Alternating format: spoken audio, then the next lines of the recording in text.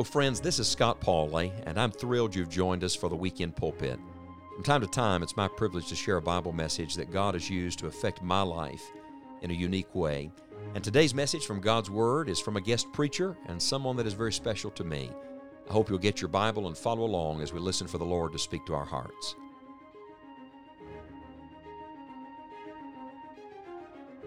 Tonight. I appreciate your coming. Well, take your Bible and turn with me to Ephesians chapter 3, would you? Ephesians chapter 3. And I want to speak to you for a few minutes tonight on this thought: God is able. Amen. Do you believe that? Amen. I do. You know what I find sometimes? I find it easier to believe than live. Mm-hmm. I find it easy to believe that God is able in your life, that God can do things in your life. But then sometimes when it comes to my life, well, you know, it's a little harder to live and to see become real. Notice it with me. Ephesians 3 and verse 20. Now unto him that is able to do exceeding abundantly above all that we ask or think, according to the power that worketh in us. Unto him be glory in the church by Christ Jesus throughout all ages, world without end. Amen. Let's pray. Father, we thank you so much for the beauty of this day.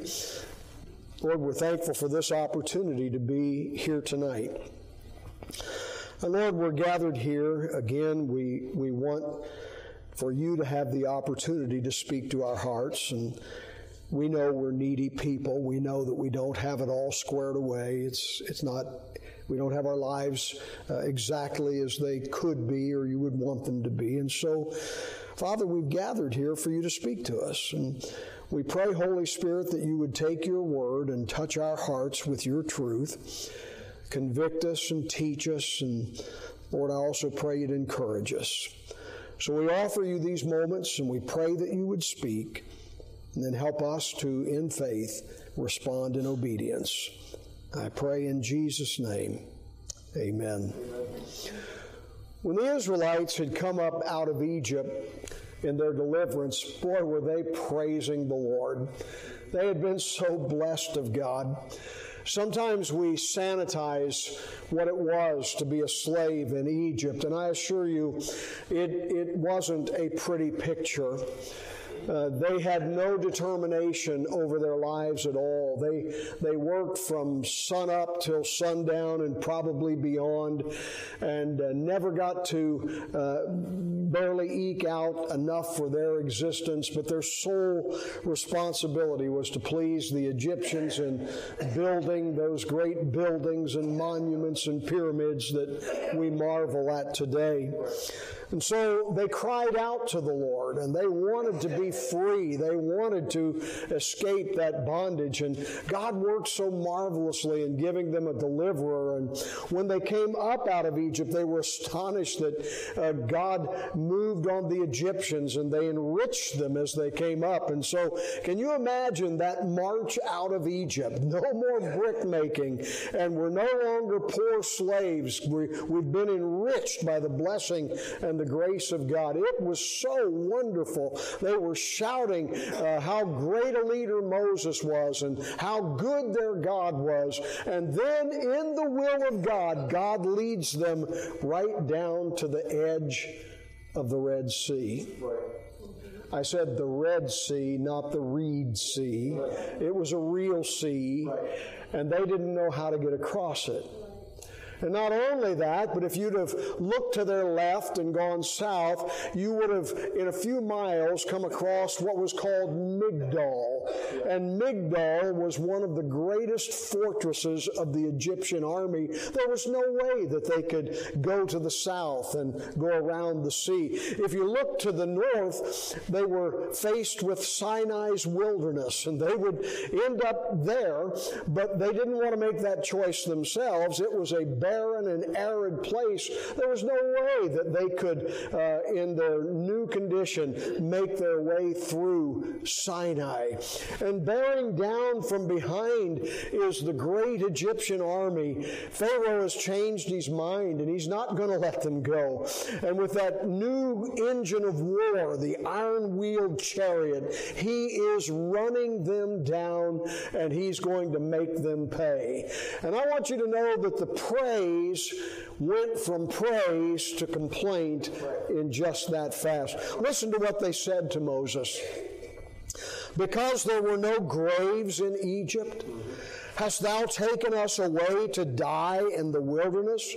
Wherefore hast thou dealt thus with us, to carry us forth out of Egypt? Is not this the word that we did tell thee in Egypt, saying, let us alone, that we may serve the Egyptians? They never said that. They just want to find something to blame Moses with now. For it had been better for us to serve the Egyptians than that we should die in the wilderness. Yes. And boy, Moses, about that moment, began to understand, hey, this is going to be a tough leadership deal. And I love what Moses says to them. In essence, he says, shut up. Yeah. Now, I know you're not supposed to use that word in polite company, but it makes good preaching. Be silent. He says back to them, fear ye not.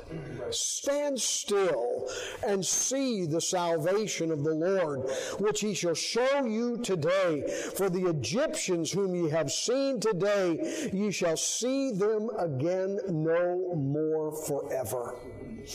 And under the direction of God, who had led them to this place on purpose, Moses holds out that staff, and God does something that absolutely no one knew that he was going to do, and I don't think anyone thought he could do. You know, I'm sure there's some Egyptian or some Israelite afterward that said, well, I knew that's what God was going to do. I knew he was going to split that sea. No, you didn't.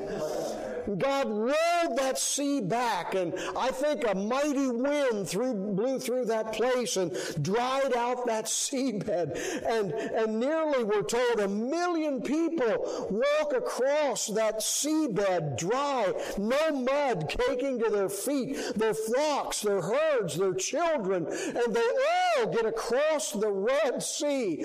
And Egyptian army sees what they've done, and they charge down into that seabed.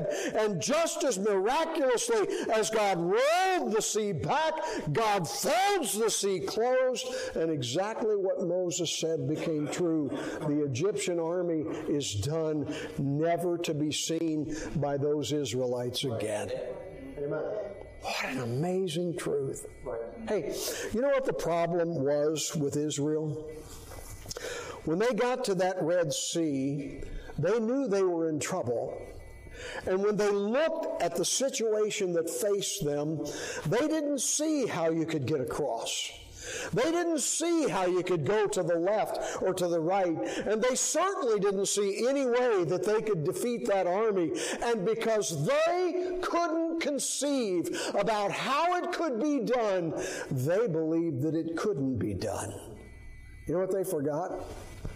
They forgot that their God is able. God can do anything that he wants to do. You know what our great sin is at times? We, like Israel, fold God up and put him in the box of our abilities. We put him in the box of what we can conceive, what we can perceive. And what we do is we take a great God and we make him as small as what we can do ourselves. And our God is not small. God can do anything that he wants. He can do it in your life. He can do it in my life. And that's what I hope to convince you of tonight. I want to give you 3 thoughts. Here they are. Number 1, I want to talk about the great possibilities of our God. Number 2, I want to talk about the great poverty of our minds. And then number 3, I want to talk about the great purpose of our lives. Here's number one, the great possibilities of our God. Look at verse 20. Now unto him that is able. Able what? Able to do exceeding abundantly above anything that we ask or think. That word able is an interesting word. I said to you yesterday, and I want to reiterate, I'm not trying to give Greek lessons. I don't know Greek. But I do love to study words, and I think there's value in studying words. And that word able, if you'll take your Strong's Concordance sometime and look it up, it's an amazing word. It is the Greek word dunami. I'm told that we get our word dynamite somehow from dunami, because the thought of it is that it's great power. It's powerful. But I love how Strong makes it even more understandable. He says, Dr. Strong says, if you take the word dunami, the word able, the most literal way to understand that word is simply to be possible. Wow. You know what that verse is saying to us? Now unto him to whom everything is possible. Right.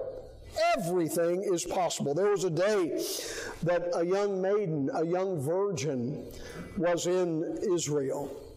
And God sent an angel to speak with her. She was a good girl. Her name was Mary.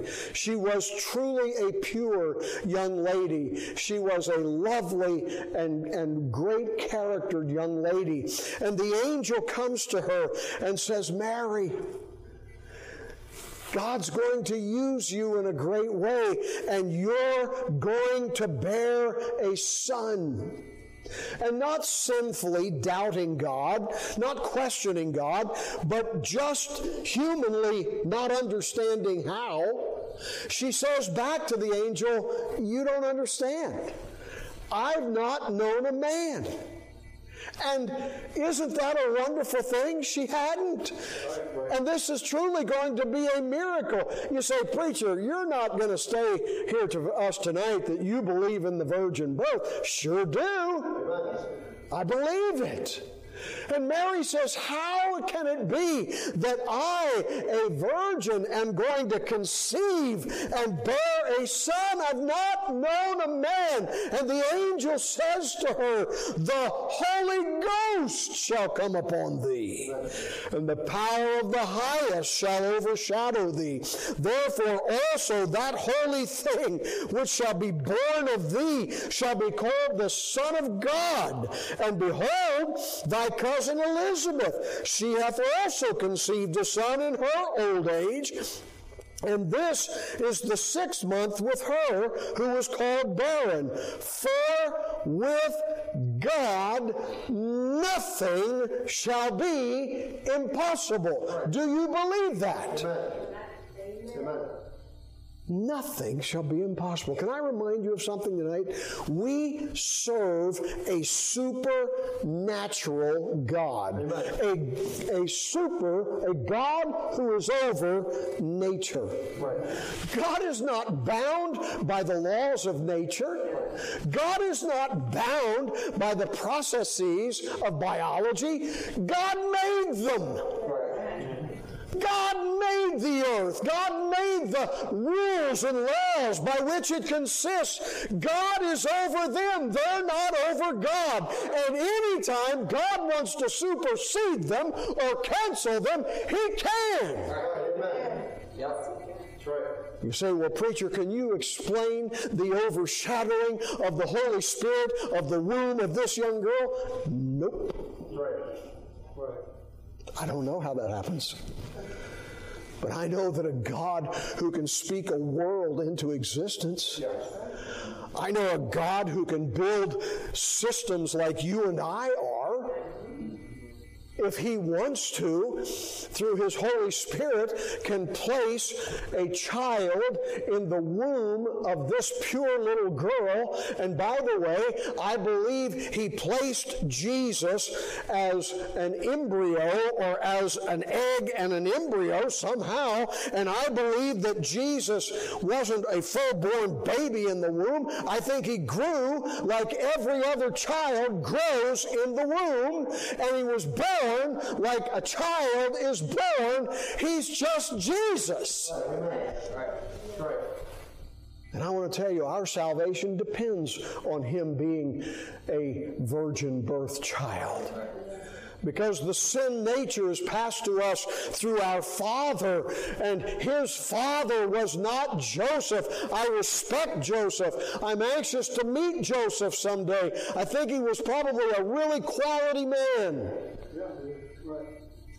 But he wasn't the biological father of Jesus. And you know, if that wasn't enough, the angel says to Mary, now listen, just so you understand, God is supernatural. God is almighty. He's doing you this way, but you know your cousin Elizabeth? Oh, she's way past childbearing age. And Mary says, oh yes, she's quite old. And you know her husband, way past childbearing age. Oh, Mary, she's 6 months with child now. Because God can do anything God purposes to do. And God shall be able in your life and mine, if He chooses, to do that which we label impossible. That's the great lesson at the Red Sea. That God isn't bound by a sea. God's not limited by an army. God is not stymied by a fort. God is not able to lead people through a wilderness. And God's going to prove it, because our God is able. Think with me for a moment about the great poverty of our minds. It goes on and it says, now unto Him that is able to do exceeding abundantly above all that we ask or think. God's ability and possibility are infinitely above my own. One of the goals of my life ought to be to think like God thinks. You see, I will never ask like God wants me to ask until I think like God wants me to think. I want you to think tonight about all the ways in the Bible God challenges us about our thinking. He says to us in Isaiah 55, my thoughts are not your thoughts. Neither are your ways my ways, saith the Lord. For as the heavens are higher than the earth, so are my ways higher than your ways, and my thoughts than your thoughts. I don't care if you're Harvard educated. I don't care if you've got the Common Sense Award of Oxford. I don't care how glib or how winsome or how wise we think we are. God is smarter than us. Yes, sir. And God sees what we do not see. And God knows and understands things that we don't know, much less understand. Yeah. And as men, our first position before God is to understand that we are the supplicants, that He is greater than us. Amen. And the passion in our life ought to be, God, I want to be transformed. I don't want to go through life on my way. I don't want to do life thinking I have the understanding. I want to know what you see in it. I want to discern what you discern. I want to look how you look. I want to see through your eyes. Because your thoughts are higher than mine.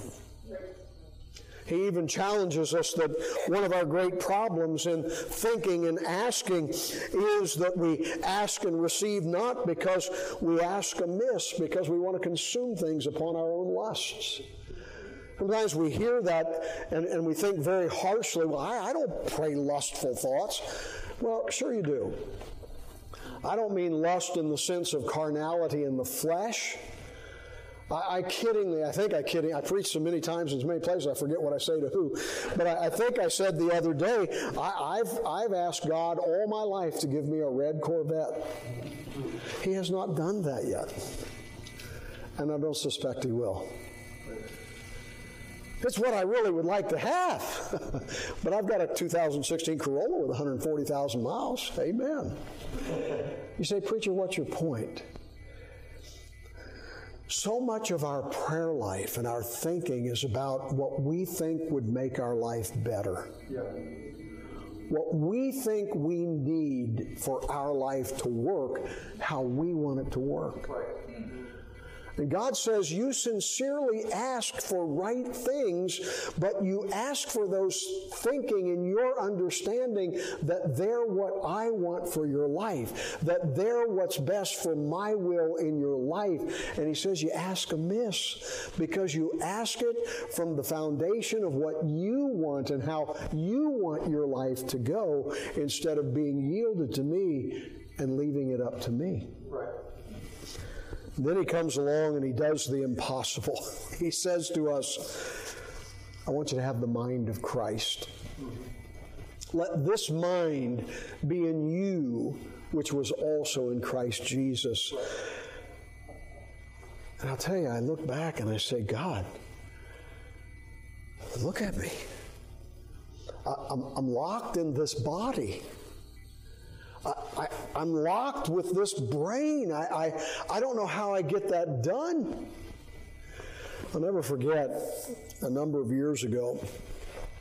When I went to Bible college, I was a married man and had a child, and that simply meant that I went to class, and immediately after class I went to work, and immediately after work I went and studied, and I got to bed at about 12 or 1 in the morning and got up at 5:30 or 6 and did it again. I'm simply saying I didn't have a lot of time to make friends and be friendly on campus. But there was one other married man who was there, and he and I had a number of classes together. We became friends. Occasionally we had a moment where we could get a cup of coffee together or whatever. And when we graduated, pardon me, he went the way of the mission field, still there. I went the way of pastoral ministry, still hanging around trying. And as soon as we started the church, we took him on for support. I think he was the second missionary that we took on. And he was one of those missionaries who just couldn't find time for furlough. It was 20 years before he took his first furlough. And we talked, and I said, Jack, I want you to come to our missions conference. And in the middle of our conference, we're going to carve out some time, and we're just going to sit down, me and you, we're just going to talk for a couple hours, catch up, see what God's done with you, what God's doing with my ministry, and so on. And so we did. We found time to go to breakfast. And I only take people to the finest restaurants. And so we went to IHOP. And while we're sitting there, I noticed Jack's reading the menu. Have you ever seen, and you observe somebody and you know the wheels are turning, but they're not meshing. Something's wrong. And I looked at him and I said, Jack, we don't have to eat here. Yeah, there's a very fine restaurant across the street. Waffle House is right across the street. We can go over there. He said, no, it's not that. He said, Brother Mike, he said, I'm going to say something you're going to think is silly. But he said, I have thought in Spanish for so long, I'm having trouble thinking in English. He said to me, for the life of me, I don't know what Rudy Tooty Fresh and Fruity is. I said, Jack, nobody knows what Rudy Tooty Fresh and Fruity is. But I'll tell you, the moment he said it, something clicked in my brain. Yeah.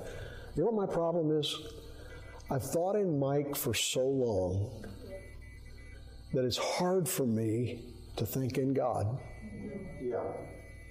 And I need the Holy Spirit's help so bad to be renewed and transformed. Yeah. to where I can set Mike aside, set Mike's affections aside, and set Mike's weaknesses aside, and set Mike's prejudices aside, and just say, God, I don't want to think in Mike. Will you help me? Will you change me so that I can think in the Lord? You say, well, preacher, how in the world is that ever going to be accomplished? Let me show you something. Go back to the verse. Now, unto him that is able. Remember how we defined that word? Dunami, power, to be possible, to do exceedingly abundantly above all that we ask or think, according to the power. Well, if you mark your Bible, same root word as able. Whoa. What are you saying? I want you to notice where it is. That worketh where? In us. Did you know that God's power, God's miracle-working power rests in us? It works in us. You know that word work. If we were to go to James chapter 5 and verse 16, we read, the effectual fervent prayer of a righteous man availeth much. Hey, effectual fervent is the word work. There is an effectual fervent power in me that is there enabling me to stop thinking in Mike and start thinking and believing and praying as God would have me to. Right, amen. Not something I have to conjure up. Right. It's something that's there. I told you I got saved February of 1975. Went over and took that Bible, laid it on my sofa, kneeled down and prayed that great prayer to God. If you can save somebody like me, will you save me, Jesus? And he did. And listen, I didn't know it. I didn't understand it then. I didn't know the Bible. I didn't know Sunday school. I didn't know anything. But in that moment, I didn't feel it. I didn't know it. But when God saved me, the Spirit of God came and literally entered into me. And he's there today. Several years ago, my wife and I, we lived out in the country. We lived on a dirt road, off a dirt road. That's good living. And it was really great when my sons were at home. We heated with wood, and as long as they were there to split the 7 cords, I loved it out there. And then they went off to college and got married, and I realized my wife wasn't going to do it. And so I decided, honey, it's time for us to move into town. And so we moved into town, and you know how it is when the preacher gets a house, new home. People are kind, and they want to bring something over, a meal, or they want to bring a housewarming gift. And so a number of people have done that, and we're trying to get boxes out, and we're back to work, and somebody calls and says, hey, we're going to drop something off. We won't stay, but we're going to drop something off, and we're going to come over. And so my wife, being the neat freak she is, goes into a panic. We got to get the house straightened up. I said, honey, we moved. Doesn't matter. We got to get the house straightened up. So I said to her, you work up here. I'll go downstairs. I'll run the vacuum sweeper, pick up all the stuff that's in the way, and we'll get her done. And so I go downstairs. I don't know how it is at your house. At my house, we have the good vacuum sweeper stays on the first floor, and the one that is just next to giving up the ghost goes into the basement, all right? And so I get that vacuum sweeper out. In my mind, I am being the greatest husband on planet Earth. I unwrap the cord, and I'm ready to sweep, and the phone rings. I go over, get the phone. It's something I got to deal with. Takes 10 or 15 minutes to deal with. I hang up. I go back. I go to the vacuum sweeper. I hit the switch. Nothing. And I think to myself, all that we've got to get done, and she has us moving a vacuum sweeper that doesn't work. Why didn't we throw this away? So I call upstairs in my loving husband voice, hey! This thing doesn't even work! And my wife, ever practical, hollers back down, did you plug it in? And I thought to myself, she thinks I'm a moron. Did I plug it? Did I plug it in? And I had not plugged it in. And I went over and plugged it in and stupid story, valid point. It's already there, friends. The power to become, the power to see God do great things, not for us, but through us, is already at work in us. Our problem is we don't surrender to it. We are too busy, too often grieving the Holy Spirit. Too often, maybe even quenching the Holy Spirit. Much too often in our lives, feeding our own flesh instead of feeding the Holy Spirit. And when we come up to that shore of the Red Sea and we need God to do something great, we think, well, I don't see how that could happen. And we fold it up and put it in our box and walk away. When God is ready to do something. Brings me to my third point. Look at it with me. We've looked at the possibilities of our God, the poverty of our minds. Notice this, the great purpose of our lives. Notice it in verse 21. Unto him be glory in the church, by Christ Jesus, throughout all ages, world without end. Amen. Just that thought. Unto him be glory. How long? How often? Throughout all ages. I said to you the other day, I want to reiterate it again. We live in a world where we are being lied to from many, many pulpits across America. You say, well, that's too harsh, preacher. No, it's probably not harsh enough. Because we're being preached to that if we just say some faith words, if we just envision it in our mind, if we just really want it and we just stick with it, we're going to get it, that God is obligated to give us what we decide is good for us. God exists for our good. That is never true. We exist for God's glory. And when you get a hold of that, you will understand why sometimes God marches us down to the Red Sea, where we don't know how to go across. And we don't know how to go to the right or to the left, and we don't even know how to go back. And we're desperate, and we're empty. And God brings us to that point not to defeat us and not to discourage us and not so that we despair. God brings us to that point because God wants to do something mighty on our behalf. And we can't come to that point and limit what God can do because we can't conceive of how. We can't see anyway. You and I have to come to that place believing. And then God says, listen, I bring you to those places so that I can get glory from your life, so that I can be seen through your life. And I want to do that throughout all ages. Well, I puzzled over what he meant by all ages. And I'll tell you, I came up with two things. I'll share them with you quickly. Number one, I think God wants to get glory from our lives in every age of our life. I see these little children. Did you know that God can get glory from a 2 or 3 or 4 or 5-year-old? That his mommy and daddy trained them to know the Lord and love the Lord and trained them to be useful servants of the Lord. Did you know that God is glorified in that?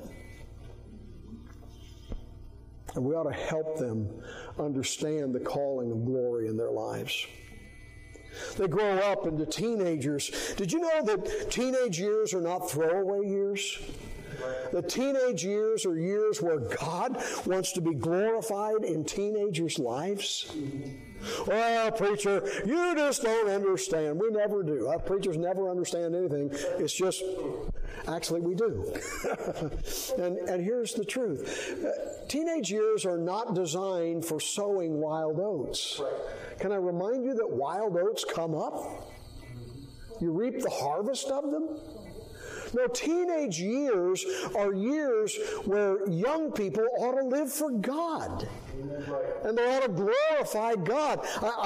Teenagers grow into young adults, and young adults grow into young marrieds. And in those struggle years when the budgets are tight and when the schedule is filled with taking care of the children and doing this and doing that, sometimes young couples, I'll see them use their children as reasons not to honor and serve God. God didn't give you children at that place in your life to not serve Him. God gave you those children so that with them you could serve and glorify Him. Hey, kids grow up, parents grow old. We come to the place where we're empty nesters. Freedom! Preacher, we brought our kids to Sunday school all their lives. We've been down there all. We're going to take these years in our lives and do what we want. No, God says empty nesters. What value the empty nester, what value the gray-headed has. I said to you the other day, if your community is like every other community, 30% of the young people living in your community are living in a single-parent home. They're living in a home where either dad is not or mom is not. What an opportunity for old men. I know we have to be careful. I know we've got to be very cautious about it. But man, if we could speak into the life of a young man who has no father, maybe we could redeem a life.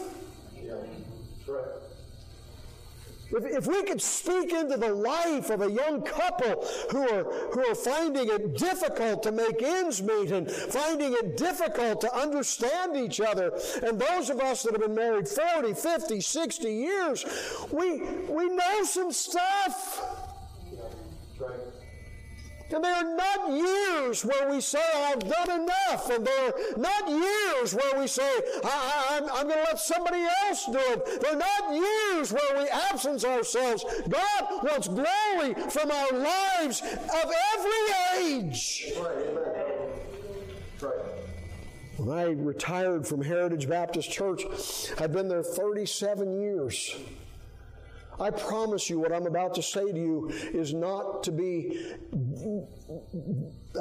boastful.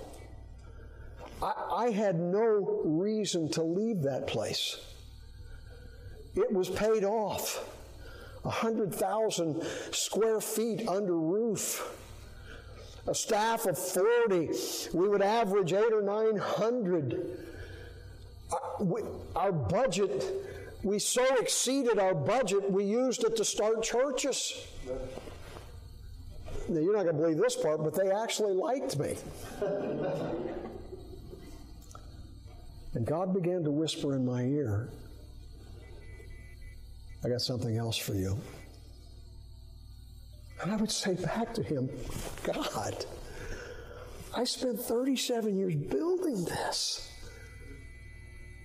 God would say, I've got something else for you.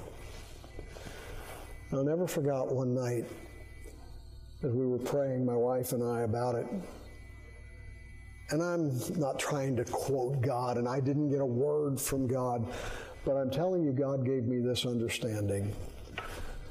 At what age or stage of life do I not have the right to ask you to live by faith?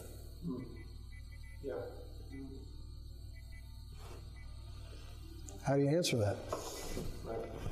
Well, the answer is at no age and at no stage. What are you saying, preacher? I'm saying that you don't retire from God. Right. And you don't sit down because you've reached a certain age. I'm saying that at every age and stage, God can use us. God can get glory from our lives. Hey, I don't only think it means that. Let me say this. I think it means in every age of this earth. God did the impossible in creation. He spoke a physical world into existence. God did the impossible for Noah. I puzzle over that all the time. How do you get two of every insect or two of the biggest animals? I don't know. I'm told, some people tell me there's dinosaurs on there. I guess, okay. I believe it. Because God can do the impossible. God did the impossible for Abraham. God did the impossible for Moses and for Israel. God did the impossible for Mary. Hey, God did the impossible for Peter and John and Paul.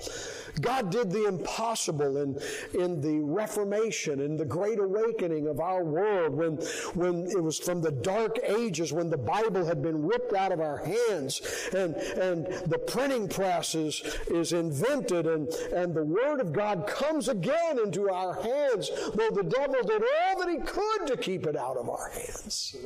God did that. And then about 1960, God quit doing the impossible. Yeah, they said God's dead. And they reasoned and rationalized him out of his book, and we took him out of the schools. So God can't work anymore. Hogwash.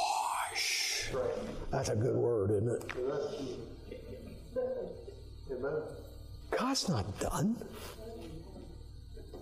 God is not done. You know what we've done? We put God in a box. The only limitation that God has is us. Is what we will believe Him to do and ask Him to do and participate with Him in doing. Oh, I'm just saying to you, what does God need to do in your life? What does God need to do? What do you need God to do? I meet people all the time with children or grandchildren who are away from the Lord. Oh, preacher, you just don't understand. I know how it could work over here, but not in the... No. Stop it. Stop it. Don't you dare limit what God can do in the life of your son or daughter. Don't you dare be the limiting force for what God can do in the lives of your grandchildren or great-grandchildren. Believing, pray, and ask God to work. Right, amen. That's right. Oh, God, our home's just not what it should be. Preacher, you just don't understand. I understand how God can work in some husbands' lives or some wives' lives, but you just have to understand, my wife will never, she's never going to care. My husband will never. Stop it! Right. Stop putting God in a box! Right, amen. How dare you decide that God, the supernatural God, who overshadowed a virgin and birthed His Son, how dare you decide He can't work through you? Preacher, not our church. No, we could never see revival. Maybe in the big city. No, we could never see people get saved. And now, who do you think you are? Right. I've met people that are bound, have some bondage in their life. And they've convinced themselves that there's no way that they can have victory over that thing. And so they live a sad life, wishing they could love and serve God, but in bondage to what they do not believe God can give them victory over. Stop it! God can break those chains in your mind and in your heart and in your life. God can. And the only limitation in all the world is that when we come up against something hard, we politely fold God and say, you go work somewhere else. You can't do it here. That's a shame, isn't it? Because God can. God can work in your life. God can work in your home. God can work in your church. And what this world desperately needs is churches and members in churches to stop thinking in Mike. Yeah. You put your name there. And start thinking in God. Right. I don't mean be silly. I don't mean shake our fist and demand that God do something. I mean from the inside out, let the Holy Spirit transform who we are.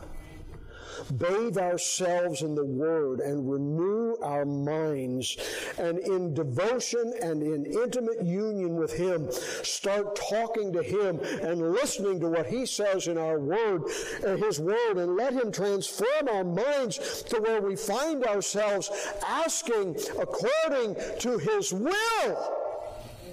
Amen. Believing that He can.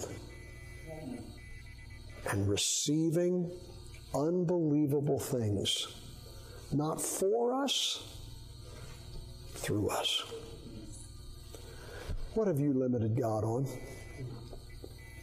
What have you stopped asking God for because you just know it can't happen in your life? I challenge you tonight not to consume it upon your own way or desire, but for the sake of a world that desperately needs to know God. Why don't you ask God for that thing that you've decided can never happen? Maybe it's a boss. He'll never change. Yeah, God can change him. Maybe it's your finances. Oh, we're too... Stop it. Stop it. Maybe it's your health. Maybe it's your depression.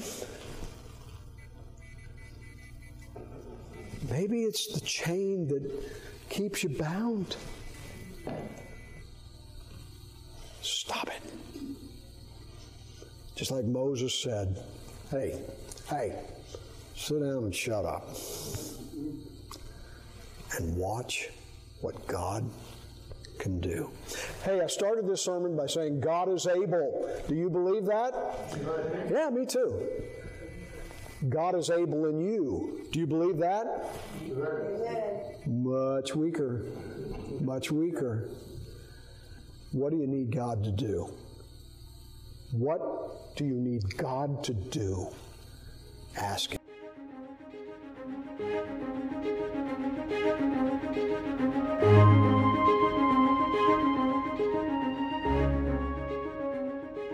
There's nothing like the preaching of God's Word to bring comfort and conviction at the same time. I wonder, what will you do with what you've heard today? We would love to hear from you and pray with you. You may contact us at enjoyingthejourney.org. That's enjoyingthejourney.org. I hope you'll be faithful to attend a Bible preaching church wherever you are this Lord's Day, and then join us as we continue our devotional study of the Word of God on Enjoying the Journey in the new week. May God bless you, and thank you for listening.